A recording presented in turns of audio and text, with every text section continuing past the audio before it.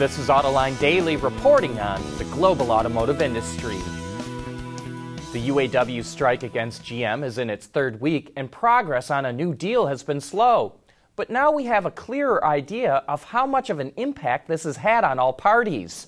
The consulting firm Andersen Economic Group released a study that found about 150,000 workers have been affected by the shutdown, including 75,000 workers at suppliers who have been temporarily laid off or have seen their wages cut. Researchers estimate that the strike has cost GM about $660 million and around $412 million in lost wages for all employees. As we've said, UAW leaders want to drag this out because once the strike is over, the attention will turn back to the union's corruption scandal. Vitesco Technologies, the former powertrain division of Continental, has two major automakers signing up to use its integrated electric drive axle. The PSA Group will use the unit in the electric version of the Peugeot 208 and the Opel Corsa E, which are built on the same platform. And Hyundai, along with its Chinese joint venture partner Beijing Hyundai, will use the axle in the Encino compact SUV and the La Festa sedan. Benefits of the system include the electric motor, high-voltage inverter, and gearbox all integrated into one unit, which allowed the company to remove a number of connectors and cables to reduce weight and cost. It weighs less than 80 kilograms, or roughly 175 pounds, has power outputs from 100 up to 150 kilowatts, and a max torque rating of 310 newton meters, or about 230 pound-feet of torque. To help autonomous vehicles become a reality, a group of companies from the auto industry and tech world are partnering up to form the Autonomous Vehicle Computing Consortium. The group includes GM, Toyota, Bosch, Continental, Denso, NVIDIA, NXP Semiconductors, and ARM Holdings, which is owned by Japan's SoftBank Group. The companies will first develop a common computing architecture and platform for self-driving vehicles. The goal is to move autonomous cars from the prototype phase to deploying them on a large scale.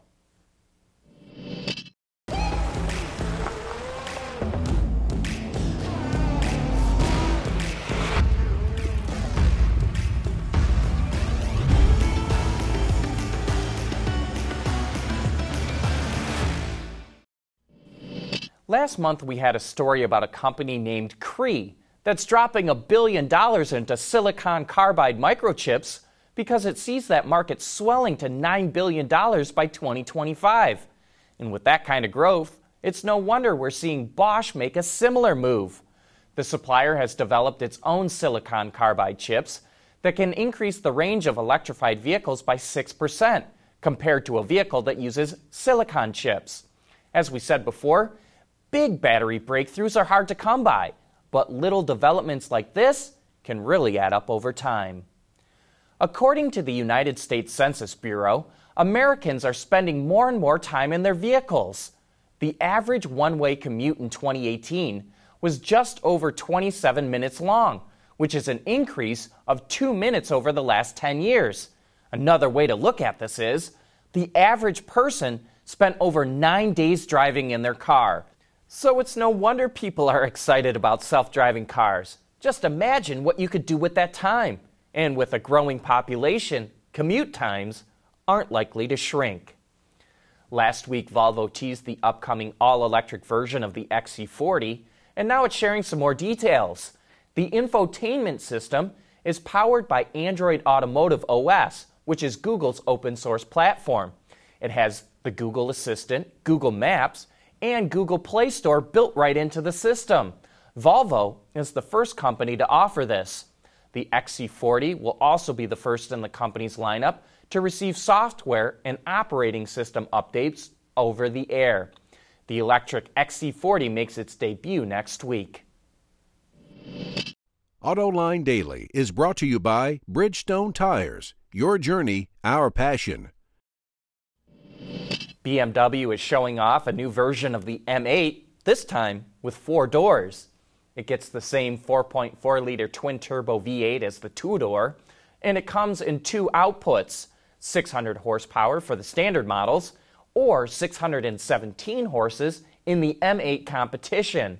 The engine is mated to an 8-speed automatic transmission and all-wheel drive.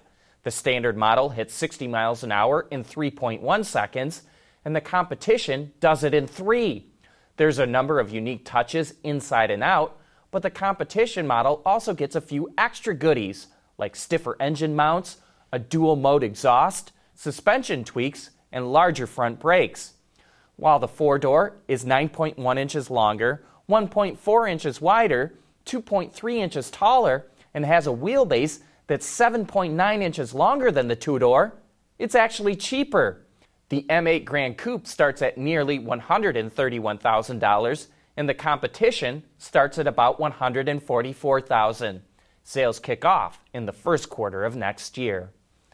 The 2021 Chevrolet Colorado gets a small design change and will start with the tailgate. Like the Silverado, the new Colorado gets embossed lettering spelling out the Chevrolet name instead of the traditional bow tie. The basic WT trim, along with the LT and Z71, get a minor change to the front fascia and front skid plates. If you want to get the all-new lettered flow-through Chevrolet front grille, you have to bump up to the ZR2 trim, which also gets new red tow hooks for the 2021 model year. Lower trim Colorados are debuting tomorrow at the Laughlin Desert Classic in Nevada. We'll also get to see the ZR2 at the SEMA show in Las Vegas in November. But that's it for today. Thanks for watching, and please join us again tomorrow.